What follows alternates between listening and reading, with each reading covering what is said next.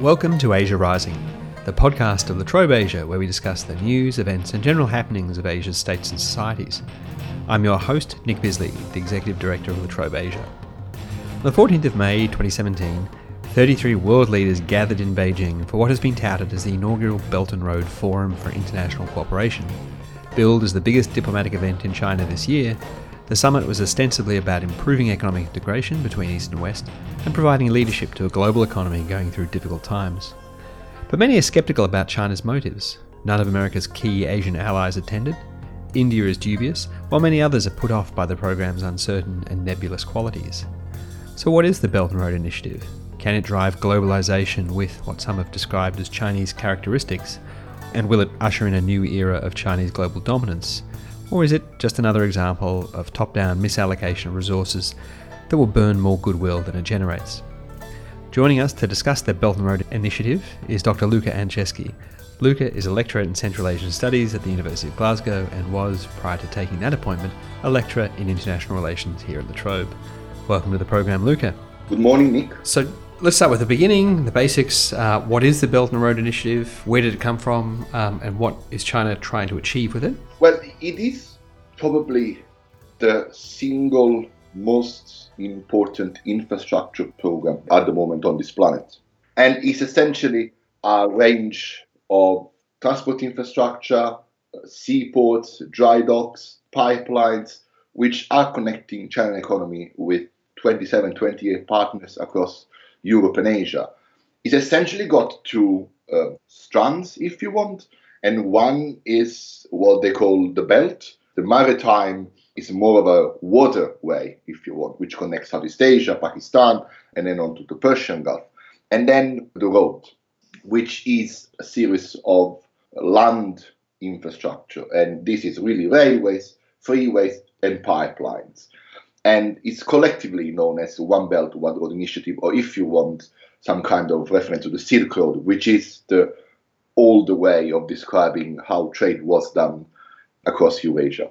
China's role is essentially the cash. China bring the cash, and in the last 10 years or so, I mean, this has emerged now as a more structured effort, but it has been going on, at least to Central Asia, which is the region I work on, for the last 10 years. So we've seen infrastructure built by Chinese workers probably from the mid-2000s onwards. So China's role is not only bankrolling this and leading a couple of investment financial institutions that support and pay for this, but also providing the workers, providing the know-how. And as we've seen the last couple of days with the summits, we're also coordinating this whole effort. Belt and Road Initiative certainly is a big, ambitious program, and in infrastructure terms, it looks pretty serious. How much money are we talking? What are the Chinese putting on the table to back this grand ambition of theirs? They're talking anything in between 800 billion and 1 trillion. So it is big money. This entails everything.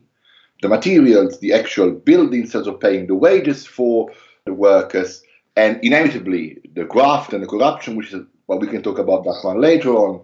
And it's a way to use the surplus money that they have internally. Obviously, that's an economy that has been growing for a while.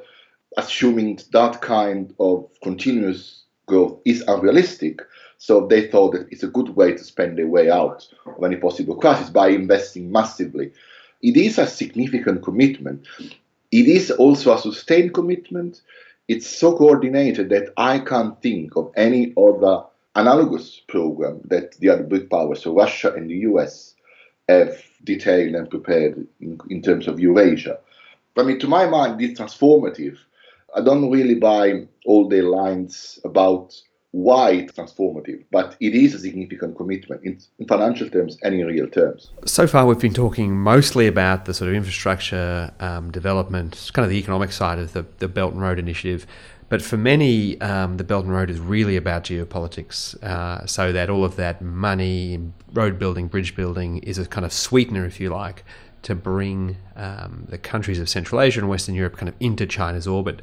So where do you stand on the view that the Belt and Road Initiative is really about geopolitics and not about economics? I actually disagree with it. I've seen the progress in Central Asia, especially Kazakhstan, going on in the last 7-8 years. And the way in which this infrastructure was built it wasn't really done with geopolitical aims in mind, in the sense is that we've seen the emergence of soft powers, for instance, only in the last couple of years. We have seen the songs and the propaganda about the Belt and Road, but that was before was just about building the actual road, the famous Western China, Western Europe road, which is co-sponsored by the World Bank. I do not see that kind of ambition behind, mostly because the way in which they construct this infrastructure, it's very alienating for any sympathy for China. I mean, they bring their own workers in. Their workers live in exclusively Chinese village. They don't mix over the population, and pretty much they hated everyone else in Central Asia. And then when the road is done, they move away. So it's not really the kind of product that is buying the hearts of mind of the population in Eurasia. It could be different from the elite, and probably it is, because China is effectively providing those public goods that authoritarian leaders in the region are no longer able or willing or both to provide. So it may be a support for their policy, but even that, we haven't seen a clear shift towards pro-Chinese policies along the belt, the road, which is what I know better. So Kazakhstan had to be part of the Eurasian Union. Kyrgyzstan had to get into the Eurasian Union for mobility reasons, population. And then we got Tajikistan, not essentially part of the road, will go back to the sort of more Russia organization.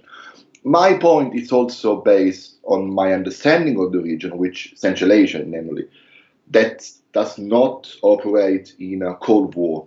So it's not that my gain is your loss. There is not zero-sum game. So there is room virtually for everyone who's willing to put up with those intractable authoritarian leaders. I think that that's where this One Belt, One Road project really places itself. Also because we got a serious problem. You have all this infrastructure that run through economies which are in crisis. And who's buying these goods? At the moment, you buy the economic ticket, not the geopolitics, but we shall see. Might come back to that in a second. Let's turn to the summit, held on the 14th and 15th of May. It was a huge jamboree, 33 world leaders, including the heads of the IMF, the World Bank, the UN Secretary General, a curious assortment of heads of state of government. The Central Asian Dictators Club, of course, was there, Putin, Erdogan, but also, I think, the head of Ethiopia, the president of Chile, the president of Argentina, Spain, your own Italy. It's a pretty odd assortment of countries. What was your sense of the overarching purpose of the summit? It was a show-off. They just to show off the fact that they have been spending so much, and now they have a pretty wide network of states that are participating in this project.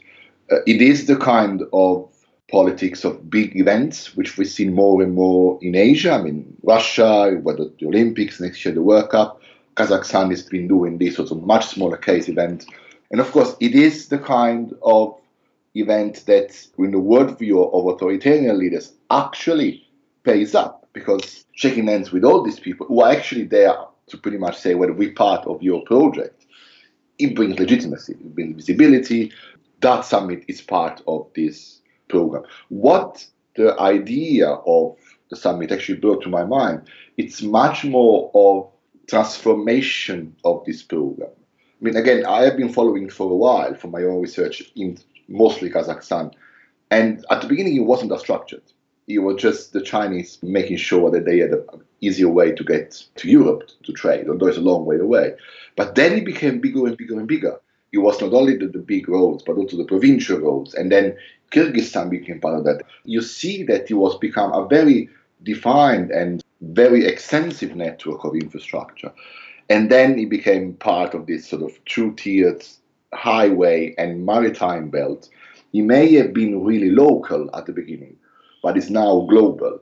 We not only have to think of the global consequences, as we've been doing here, I think there is a lot to be said also about the very local impact of this infrastructure development across China, but mostly across Eurasia. I come back to that because I think that sense of where this thing came from, that kind of origins of it's quite interesting to pick apart a bit, where in China's western peripheries and across Central Asia, it's got a longer history, but generally fairly locally driven. You then had in, I think, what was it, 2013, the speech which talk about the maritime, and then there's another speech in Indonesia where they talk about the next phase. And then there was a sense, certainly amongst China watchers, so people not like yourself who are looking at Central Asia, but people who watch China are kind of going, "Ooh, there's this initiative. It's coming from Xi Jinping. It then gets packaged up and then presented as the big international initiative. And it's as if the machinery of government in China goes, crikey, we've got to fill this thing in." And they find in Central Asia all of these different components. And then it's all sewn together and presented as a package on the global stage over the weekend of 14, 15 May. What was your sense of how that payoff of the summit, if the payoff is about legitimacy and about credibility that comes from a big spectacle, do you think it worked in that regard? Well, I think it does. I think that there is an equivocal benefit for the leaders to have that kind of infrastructure in, because they don't come with any sort of price. As long as you are willing to have the workers coming and building the road, you're fine. That can't be a bad thing, especially in very corrupt authoritarian system where the money doesn't percolate down to the people. So I think that we will see, at least for the next couple of years, we will see these things keep spending.